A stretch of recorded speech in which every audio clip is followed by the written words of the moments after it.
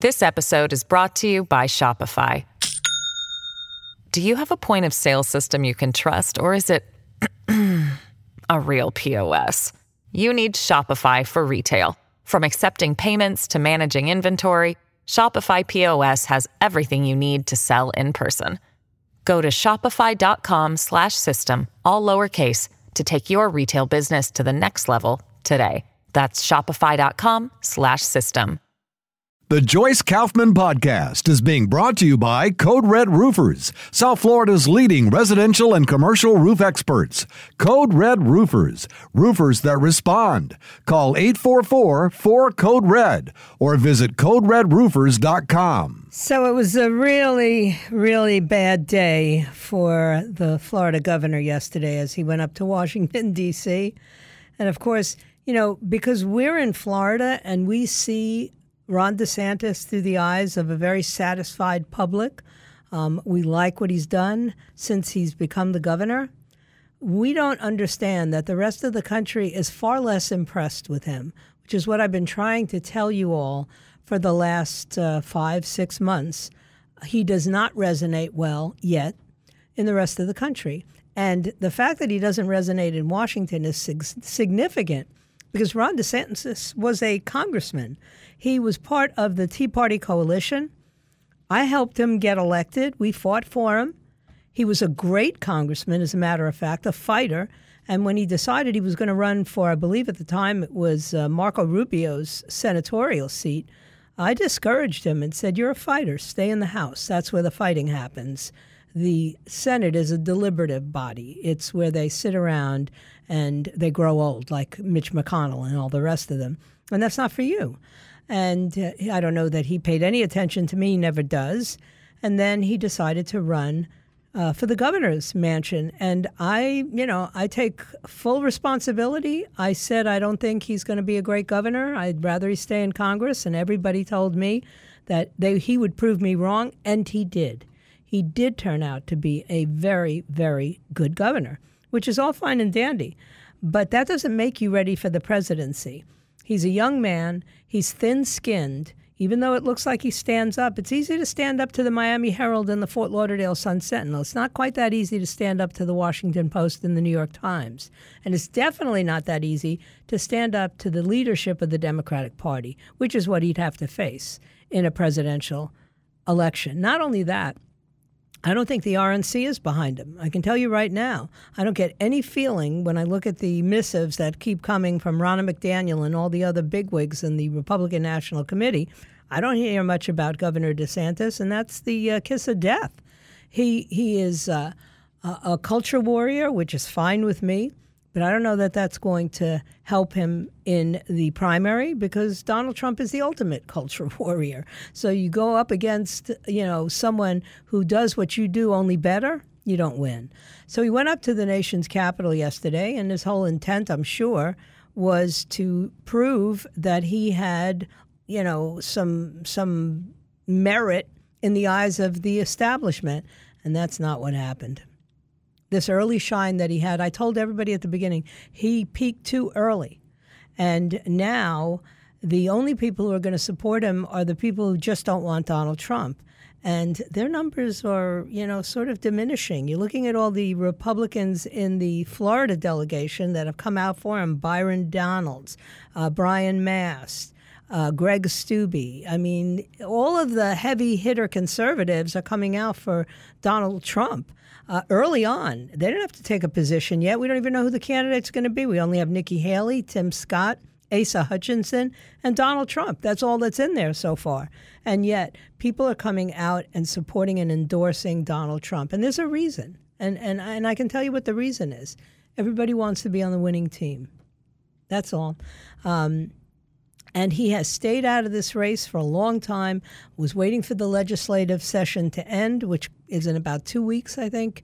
The Florida legislative session will end. And guess what? Donald Trump knows the timeline as well as anybody.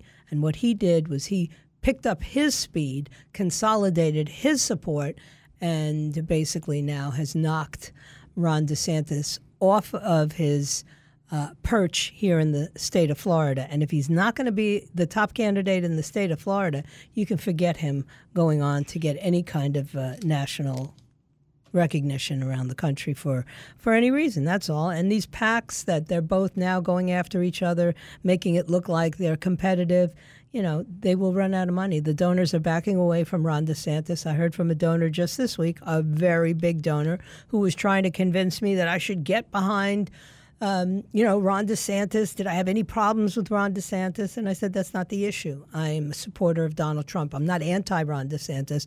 I'm just pro-Donald Trump. And he said to me, well, I understood your position and I was willing to tolerate it. He goes, but then the 6-week abortion ban, that kind of just dried up my donors. Okay. This is the discussion I had with my friend Fane Lozman yesterday.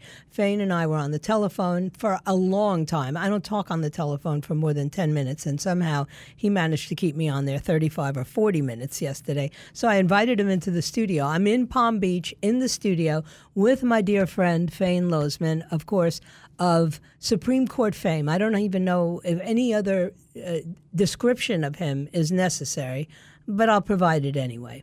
He's one of these tech geniuses who, long before the rest of us could catch on, had made his fortune in the tech industry doing something that I don't understand how you do it, but he figured it out. He was in a helicopter, in the Marines, or whatever. What branch of the service were you even in? Marine Corps. In the Marine Corps.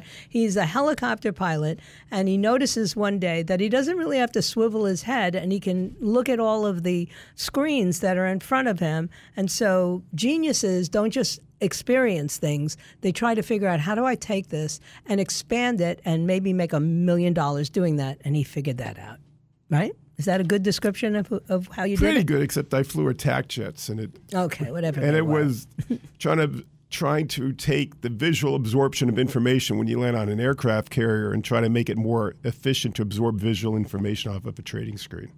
So just like I said, we don't understand what he's talking about, but it sounds really impressive, right? And what he did was he converted that kind of technology into a trading platform at the Chicago Mercantile, right?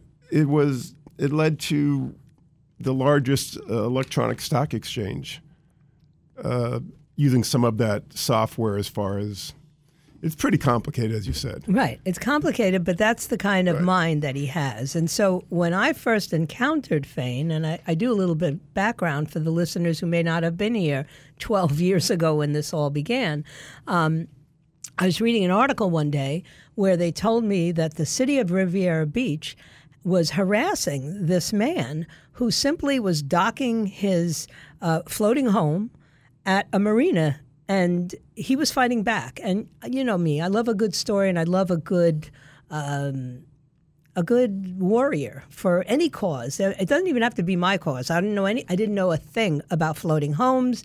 I didn't know a thing about Fane Lozman. I didn't know what he did or what he had done. I didn't know if he was a rich guy, a poor guy. I didn't know anything about him.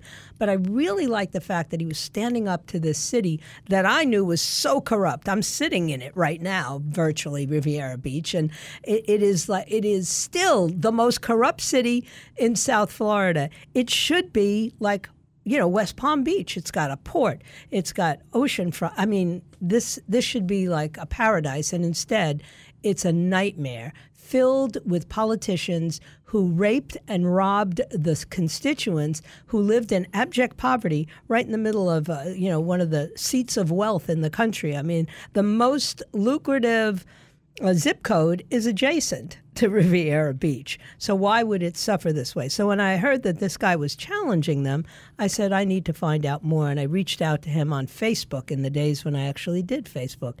And of course, what was happening was the city of Riviera Beach was going to convert the marina. Tell the story just for those who haven't heard it. Yeah, basically the marina had been donated in perpetuity to the public. A wealthy benefactor back in the early 1900s had given it to the city and said, let's have this for the public. Mm-hmm. And Riviera Beach, some of the corrupt politicians said, no, we're going to privatize the marina. Well, if you privatize it, it would have to go back to his heirs. Mm-hmm. They should get it back. But no, we're just going to privatize it, and we're going to turn it into a mega yacht marina. and all the homes around there, those people can move to Pahokee. That's what the that's what the mayor said. He said poor people, middle class people shouldn't be living near the valuable waterfront, even though their parents and grandparents built that stuff. So they were trying to eminent domain that, and Governor Jeb Bush, he was getting ready to sign Florida's anti-eminent domain bill. And the day before he signed it, they said, sorry, we signed a development agreement. We're going to eminent domain 2,200 homes, take the marina, and build a $2.4 billion redevelopment plan. I went in to buy some seashells, and this woman was crying. I've had this seashell store in our family for 50 years. They're going to take it away from me. I said, they're going to take that away from you. They're also going to take away where I'm currently living in my floating home. I go, let's challenge that. They didn't give reasonable notice of the meeting. By the time, when we win, they'd have to redo the meeting, and Governor Bush had already signed the eminent domain bill. So we filed a lawsuit. We challenged it, and Riviera Beach, Governor Bush sent down some investigators from the Florida Department of Law Enforcement, and all hell started breaking out in the media. And they said they had a meeting behind closed doors, and in that meeting, we have a transcript that said they were going to intimidate me. They hired a private investigator to follow me around. They're going to do whatever they could to try to run me out of town. And they initially tried to evict my floating home, saying I had a dangerous dog. I had a 10-pound dachshund. A little tiny My dog. dog might bite somebody, they said. We got to evict you. We went to a jury trial. I represented myself. The jury laughed about it. They found that's nonsense. Then they took my rent check that I paid every month, and they held it and didn't cash it. And then they marched into federal court in Fort Lauderdale before District Judge Demetriou and said I hadn't paid my rent. They had a valid maritime lien to arrest my floating home. 3 U.S. Marshals came to my home, towed it to Miami by the High Life Fronton, and let it rot away. Yeah, not an easy thing to tow a floating home, by the way. It took a couple of days. Anyway, when you read that story about stealing my home, I was incensed. And you were incensed, and you reached out to me and said, we got to tell your story. And over the last, for more than a decade, we've been telling the story. Joyce came to my first Supreme Court case, and then she came to my second Supreme Court case. I am the only person in modern history to go to the Supreme Court twice. And prevail. And, well, with 2 different questions presented and prevail. Yeah.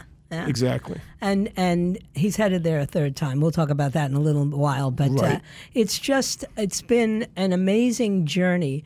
And one of the things that I have learned is that there still are people who understand that government in this context, in the United States of America, they work for us. And it is a bottom-up pyramid, unlike an authoritarian government or communism or even socialism or any of these other forms of government. The people are supposed to control what happens, and we're a nation of laws. And when we started watching how they were manipulating the law, particularly in the case of taking his home, and by the way, for those of you who don't know, they actually sunk his floating home at one point. Well, what they did is they took it to Miami.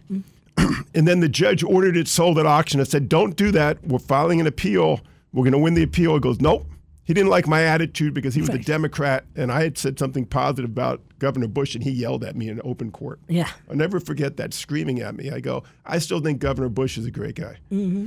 And he ordered my home sold at auction. The city of Riviera Beach went to the courthouse steps, outbid the public that attended, and then vindictively destroyed my home at taxpayers' expense. So instead of taking the money that the public wanted to buy it and put in the general fund, they outbid the public and then spent $6,900 to destroy it and mocked me about it ever since. Oh, yeah. Well, they shouldn't have done that, because that's when he decided he was going to find the right kind of representation and go take this case to the Supreme Court. I got to take a quick break. When we come back, I'll tell you a little bit more about that experience of going up to the Supreme Court, because in all the years that I've covered the court and all of the opinions that I've read and studied, all of the attorneys who helped me make sense of them, I never had the experience of being there. And every justice that I ever would have wanted to have seen was still there. So it was a monumental opportunity. And when we come back, I'll tell you all about it. Don't forget to take the 850 app, put it on your phone. That way you can join in on our contest. If you don't want to have an app on your phone, some people are a little reluctant to do that. Go to the website, 850wftl.com, and enter to win. We're giving away a 4-pack of tickets to Sunfest, which is May 5th through the 7th. This episode is brought to you by Shopify. Do you have a point of sale system you can trust, or is it a real POS? You need Shopify for retail. From accepting payments to managing inventory, Shopify POS has everything you need to sell in person. Go to shopify.com/system, all lowercase, to take your retail business to the next level today. That's shopify.com/system. And if you want to see some awesome music on the waterfront, this is the way to get your free tickets, a 4-pack. I'm going to take a quick break, and then we'll be right back. Hi, everybody. This is Adriana Trajani. I'm the host of You Are What You Read. I have the privilege of interviewing luminaries of our times about the books that shaped them from childhood until now. We get everybody from Sarah Jessica Parker to Kristen Hanna, Mitch Albom, Susie Essman, Craig Ferguson, Rainn Wilson, Amor Tolls, you name it, they come, they share. New episodes of You Are What You Read drop every Tuesday on Apple, Spotify, or any major streaming platform wherever you listen to your podcasts. Right back. So essentially, when I first connected with Fane Lozman, I kept telling people about the case, and everybody kept telling me, like, come on, nobody gets to go to the Supreme Court, never mind, will prevail on a case that's going up against a municipality. I mean, it wasn't like Fane was just, doing some sort of general lawsuit that he wanted the Supreme Court to weigh in on the constitutionality of. He was challenging the city of Riviera Beach. And everybody told me, don't put too much store in it. And then I found out who he went to get his legal advice from. So tell him about, of course, the school my daughter was at the time attending. She was in the medical school, and you went to the legal side of Stanford, right?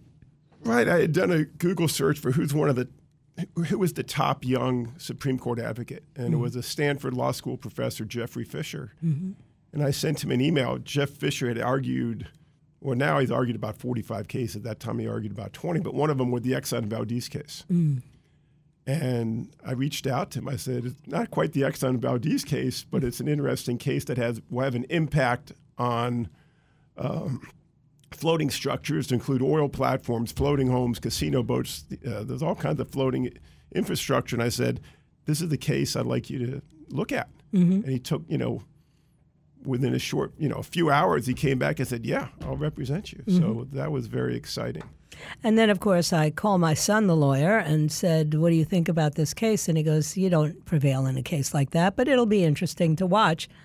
A couple of weeks later, or a couple of months later, actually, I got a phone call from him. He said, that Lozman friend of yours, he might prevail. And I said, well, what made you change your mind? He said, well, my firm is doing an amicus brief, and we don't do that unless we're pretty sure. Right. His firm had 3 former Supreme Court law clerks write the amicus brief. And one Munger, of them Tolles, and Olson. Yeah, one of them clerks for Justice Ginsburg. So that brought a lot of credibility to my case. And remember, the Supreme Court only takes 8 per 1,000 petitions. So for every 1,000 people that ask the Supreme Court to take their case, they take 8. Mm-hmm. So it's you got to have a really quality case and a quality team to squeeze into the 8. And out of those 8, there's only 6 of the 8 win. So I've been in that 8 twice, and I've been in the 6 twice. Yeah.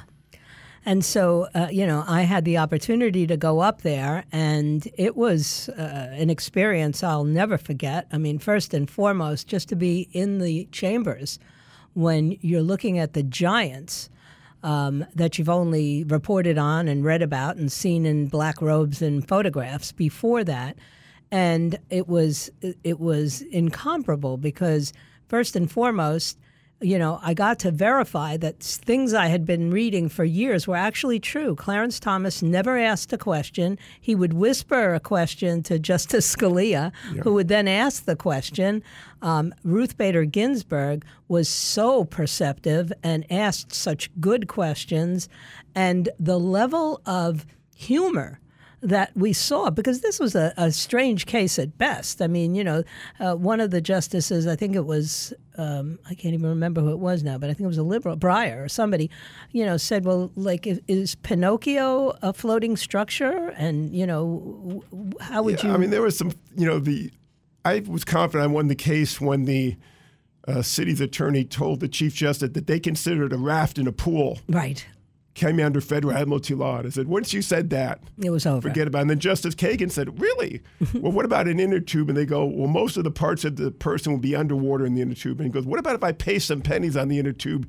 It's transporting things, because the Court of Appeals in Atlanta, the 11th Circuit, had said that anything is a floating structure, including 3 men in a wash tub and Joan in the whale. That's right. And when Justice Breyer wrote the opinion, he mocked them. He said, don't be confused, 11th Circuit. A floating dishpan, a swimming platform, and Pinocchio on the whale, even though they may float, that's not a vessel under federal admiralty law. So don't make that mistake. People around the country talked about how harsh the Supreme Court hammered them, because there had been other things that had floated back in the 1800s they said weren't vessels, and this 11th Circuit just ignored prior Supreme Court precedent, and the appellate court should not be doing that. That's right. And so then, of course, you would think that that's the end of the story, and that Fain would now be able to recoup his expenses for the legal cases that the city of Riviera Beach put him through, not to mention, I can't imagine how much the taxpayers had to pay for the representation that the city of Riviera Beach had to provide, and yet it wasn't over yet, was it? No, I mean, we talk about the arrest of my floating home. I've been arrested 5 times in Riviera Beach. That's right. And hauled up to a lockup, for most of them. So, I mean, they just couldn't let it go. And one of the arrests was when I was making public comments. They didn't like what I had to say, and they arrested me and dragged me out of there. That was the second case. That I was speaking in a normal voice. As a matter of fact, that video is actually on the U.S. Supreme Court website under media. And that's pretty rare that they put up a video clip. But that will be up there till the end of time as far as that court's concerned. But basically, everybody saw the video. It's like, you have a right to free speech. Yeah. And then when we went to challenge that, it was like, oh, well, there was probable cause, so you can't file a First Amendment retaliatory arrest case. And I go, where's the probable cause? They go, well, let's look in the statute book of the grounds I was arrested for, trespass and resisting arrest. The judge looked at that. He goes, that's not what it is. And that a trial 6 years later, he goes, well, you may have been getting ready to disturb the meeting, so that's probable cause. I go, that makes no sense, Your Honor. Right. And that's what took the case up to the Supreme Court is probable cause an absolute bar to First Amendment retaliatory arrest case. And that was just the retaliation of destroying my floating home, the retaliation of arresting me when I'm just speaking in a normal tone. And that went back to the Supreme Court because there was a conflict on that, So, well, and I remember when you called me and said, I'm doing it, I'm taking this to the Supreme Court. And I said to you, but I'm not so clear that that's such a First Amendment fight. And it was proven to be exactly that. And the court was very clear in their opinion about that. And sometimes those opinions are confusing, and that one wasn't. Exactly, because look at it this way. There are public speakers that are yanked out of school board meetings, thrown out of meetings. These politicians who work for us, if you criticize them, they use police powers to target you at the meeting and get you arrested. They send code enforcement. They do all these retaliatory things. How do you fight back?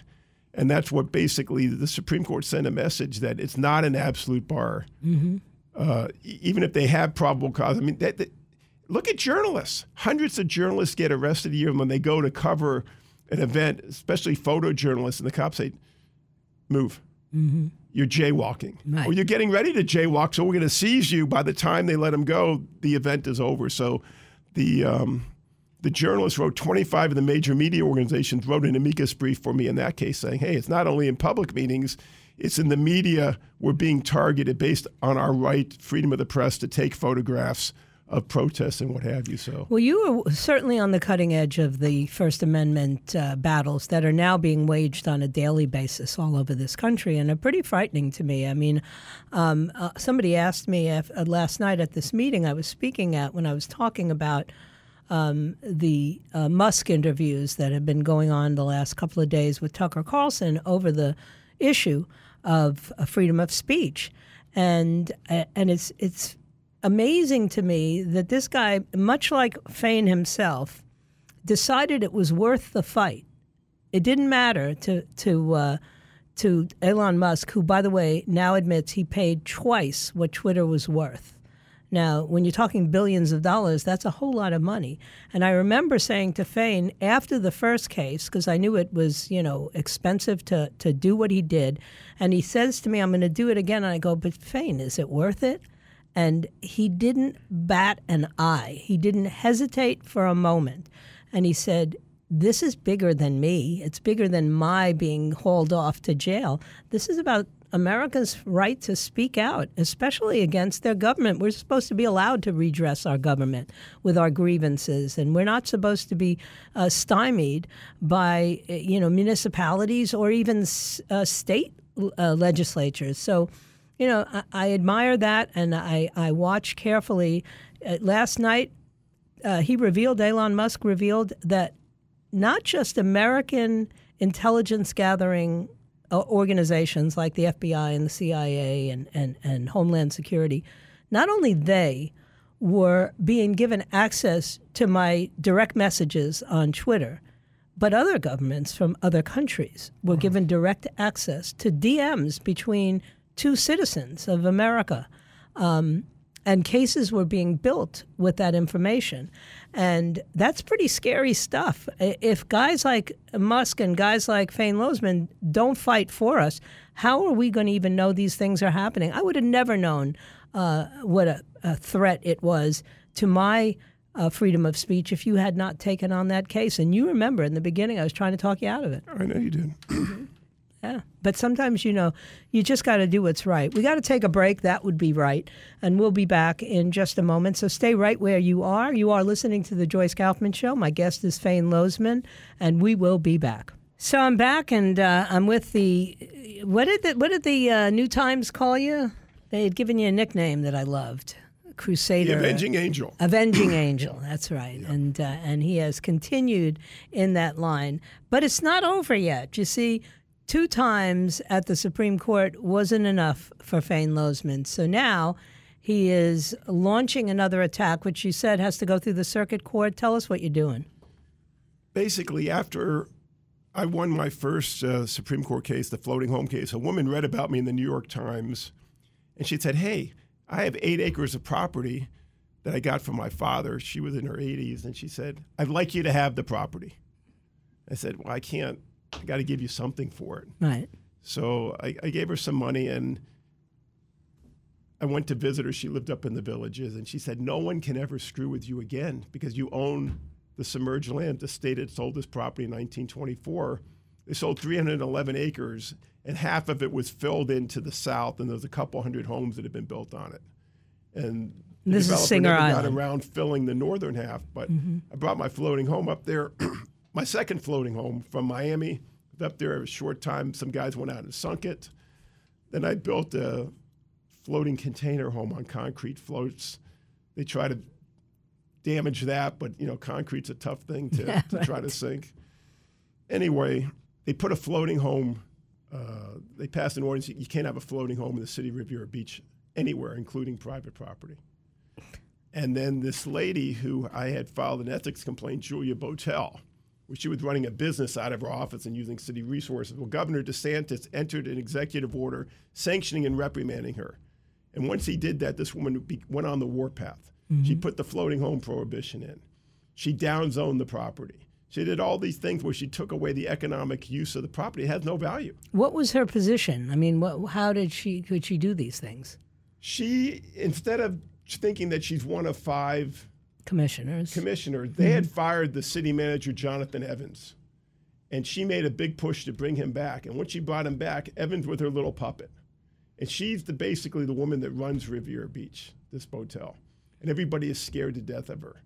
So she would have like when we built the fence, she had some cop go down there and threaten to arrest the people, even though we had a permit to build a fence on the lot. And then she told the people across the street, well, he shouldn't have a fence. And they tore the fence down. Because they just like, going on our property, cutting our trees, pretending it's a private beach, which it isn't.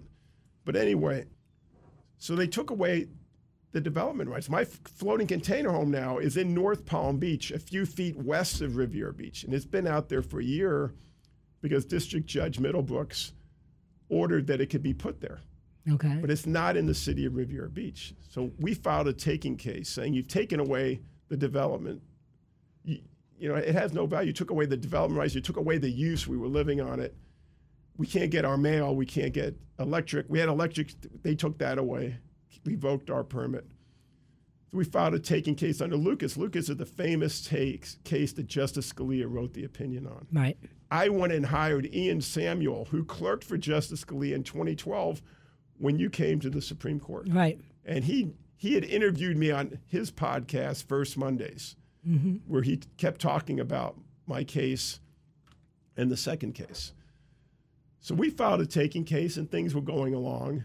But in the back of my mind, I said, district courts, they don't like trying cases. They like finding a reason to dismiss them, get rid of them, and then you have to go to the appellate court and bring it. But this was a really very solid case. And it was dismissed. The holding was basically, well, even though if they took away what you could do with it, it has some residual value so that... What's the residual value? You can't develop it. Right. It doesn't matter what the property is worth. It has to have an economically viable use, and we had that use. Right. And the point is that the Lucas opinion that Justice Scalia authored, that's being confused around the country. Just like, the floating home case. A floating home came under state law in California. A floating home came under federal law in Florida. So when you have this confusion, that's when the Supreme Court gets involved. So we have to go back to the Court of Appeals in Atlanta. We filed an appeal. It's possible the appellate court may kick it back for trial. But if they don't, we have a wonderful circuit split on Lucas.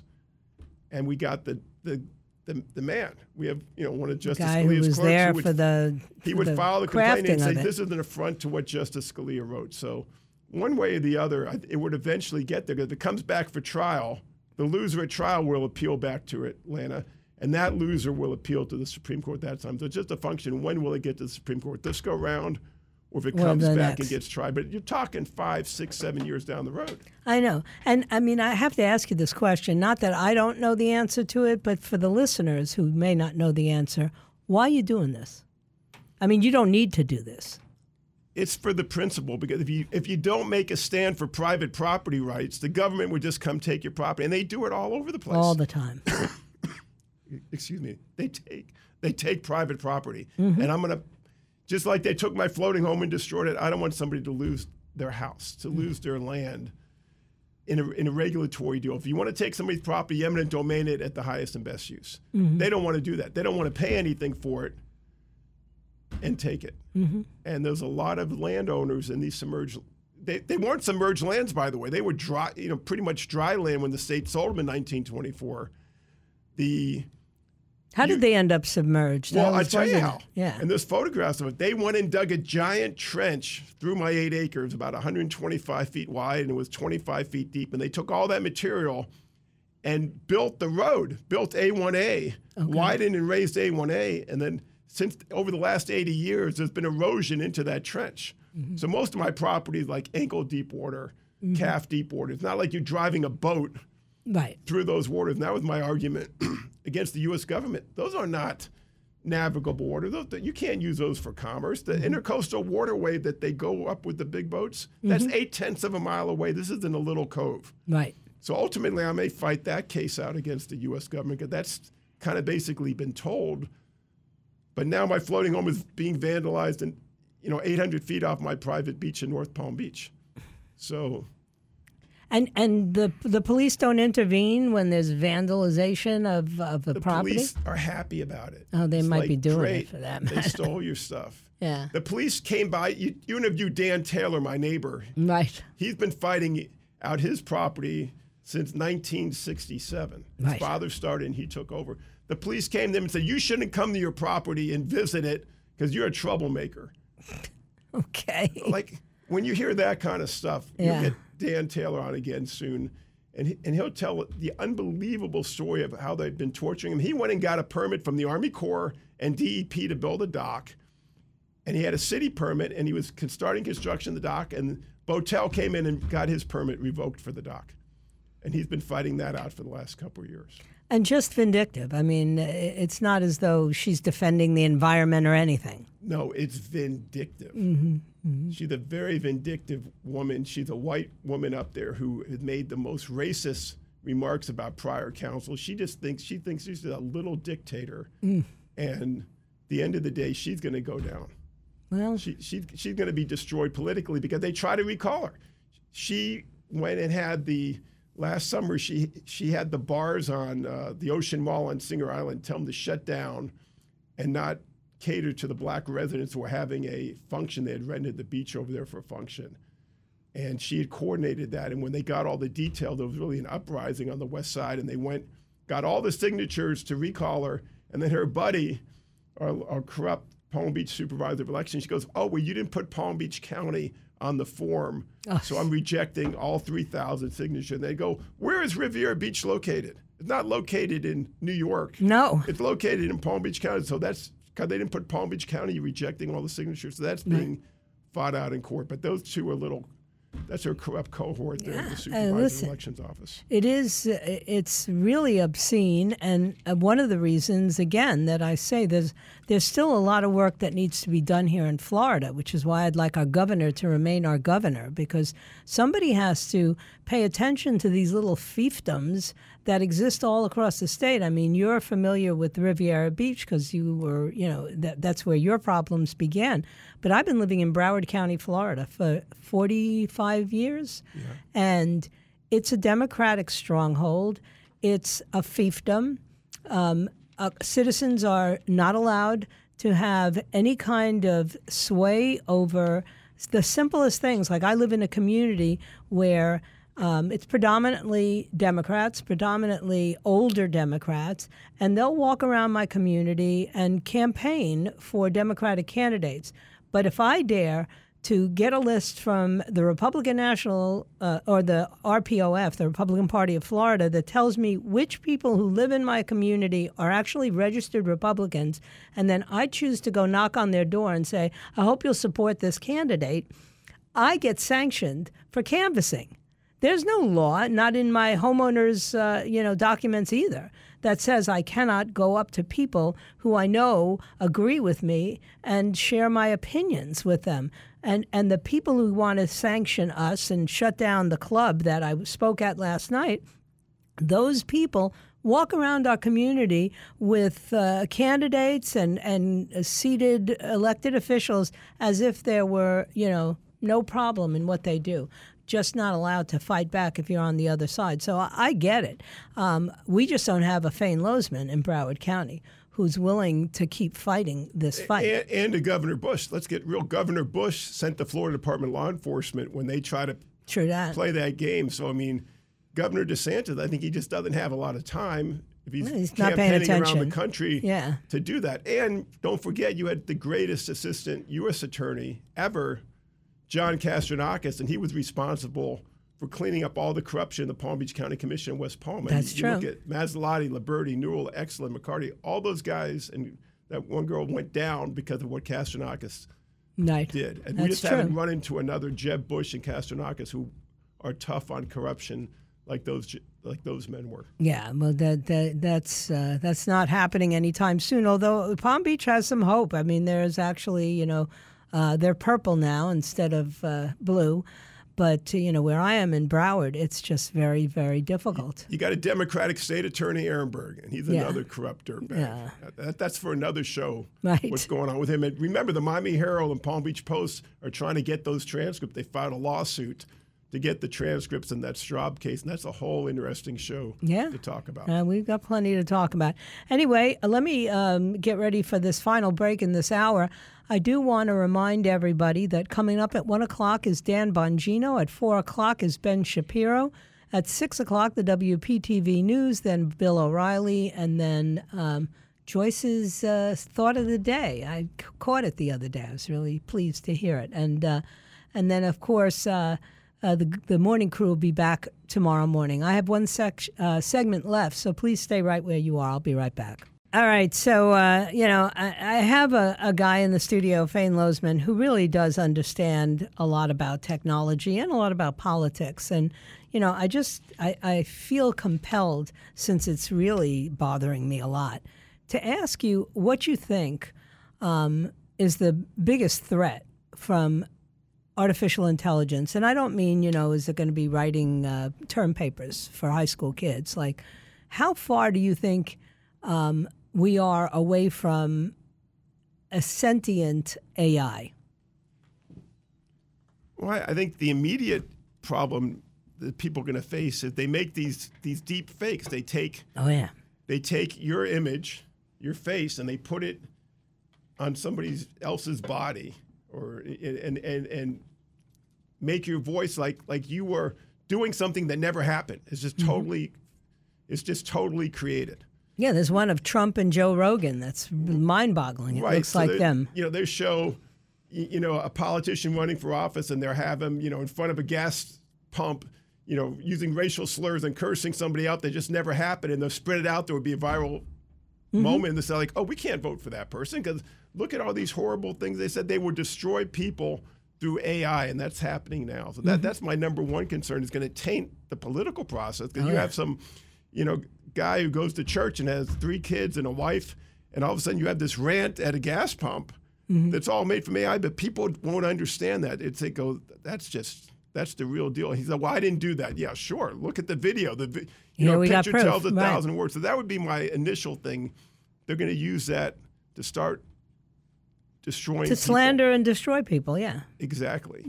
Now, when it comes to destroying society itself, where the machines eventually win, I think Musk is right. They will eventually win. And you're going to have a lot of isolation. I think it's going to be the point where people are going to be afraid to go. They're target people. Like the cops now target people. Like there was a guy who was fighting the city. Every time he leaves his driveway, they give him a ticket. Right. They screw with him. I think you're going to have people that could fight things out that are going to be isolated. I think society's going to be isolated a lot, and then AI will come in and fill those gaps. And it's just horrifying to think what the future is. Society as we know it will change, and Musk is right on target. This is the biggest threat to democracy since we were formed in 1776, in my mind. Yeah, and see, I have sort of a very superficial understanding of these things, and so what humans do, or at least this human does, is I say, well, it'll be okay. I don't have to understand it, because the people who understand it won't allow that to happen. But what he pointed out was, oh, no, the people who understand it want it to happen. Exactly. They're orchestrating it to happen. Exactly. And that's kind of scary, because as I said before, the idea that they're tracking my direct messages and that they have been literally spying on American citizens with the imprimatur of the executive branch, whether it's this one or the previous one, it's pretty scary to me. I mean, I feel like you'd almost welcome back a Hoover. J. Edgar, I knew what he was doing. I mean, he was obvious about what he was doing. But now we've been told everything is okay over there at the FBI. And then we see the James Comeys and all of these characters coming out of the woodworks. And what they're doing is really destroying lives. What does liberty mean? Liberty means a right to privacy. Liberty means a right to a free press. Property. Right. Liberty means a right to private property. These liberties that this country was built on, they are being taken away. They've been taken away. They used the excuse, after 9/11, like, we have to start monitoring things. Every phone call, cell phone, email goes through that big NSA building. That's right. I don't know where it is. And they all crunch it down and sift it out. Well, they can sift it out. That has nothing to do with terrorism. Al-Qaeda is not that big. Al-Qaeda has pretty much been destroyed. But that operation is still going, gathering that information, then run that through an AI system, and then all bets are off. People don't understand it. Like, I think you made a comment earlier. Well, you'll be long gone before AI really hits it. But what about your grandkids that you love so much? Yeah. What life are they going to have? AI is the story of this century. Yeah. Not 9/11. It's AI in my mind. Yeah, and I have to agree. And the more I delve into it, and the more I see, the people that are really into it. I mean, there's all kinds of. I think today there was a story about Google wanting so badly to be at the forefront of AI that they have tolerated a lot of ethical lapses. And the employees are starting to turn. And, this guy Bard, who is the AI chatbot. I mean, I'm calling him like he's a person, but it's an AI chatbot. Is a pathological liar. But what is the big thing is, they always said robots are going to take over, and get rid of the American worker. I think AI is going to destroy the workforce because AI combined with robotics, it's going to decimate, the legal profession. It's going to decimate a lot of things. AI will do it better than a person can. That's right. What are all these people going to do just drifting around? I mean, it's scary. a much bigger problem than people think it is. Elon Musk is right on target, and he's a savant. He changed automation. He changed the space race. Yeah, he did. They should listen to what he has to say. I think they're starting to, and like you, he doesn't care what they say about him either, which is pretty good. And like Donald Trump, I thank you for your time this time until next time. And my plan is to be back here at noon tomorrow, if it be His will and He delays His coming. Remember, what lies behind us and what lies ahead of us are tiny matters compared to what lies within us. So wherever you are, just be yourself. Everybody else is taken. Thank you to my guest, Fane Lozman. Thank you to my producer, Sharina. And most of all, thank you for listening. I appreciate all the people who turned out last night to see me at that speaking engagement. You guys keep me pumped up, and that's a good thing. I never want to grow weary of fighting the good fight. I use people like Fane to keep me encouraged because they'll go the distance. May God bless you, and may God bless the United States of America. The Joyce Kaufman Podcast has been brought to you by Code Red Roofers, South Florida's leading residential and commercial roof experts. Code Red Roofers, roofers that respond. Call 844-4-CODE-RED or visit CodeRedRoofers.com.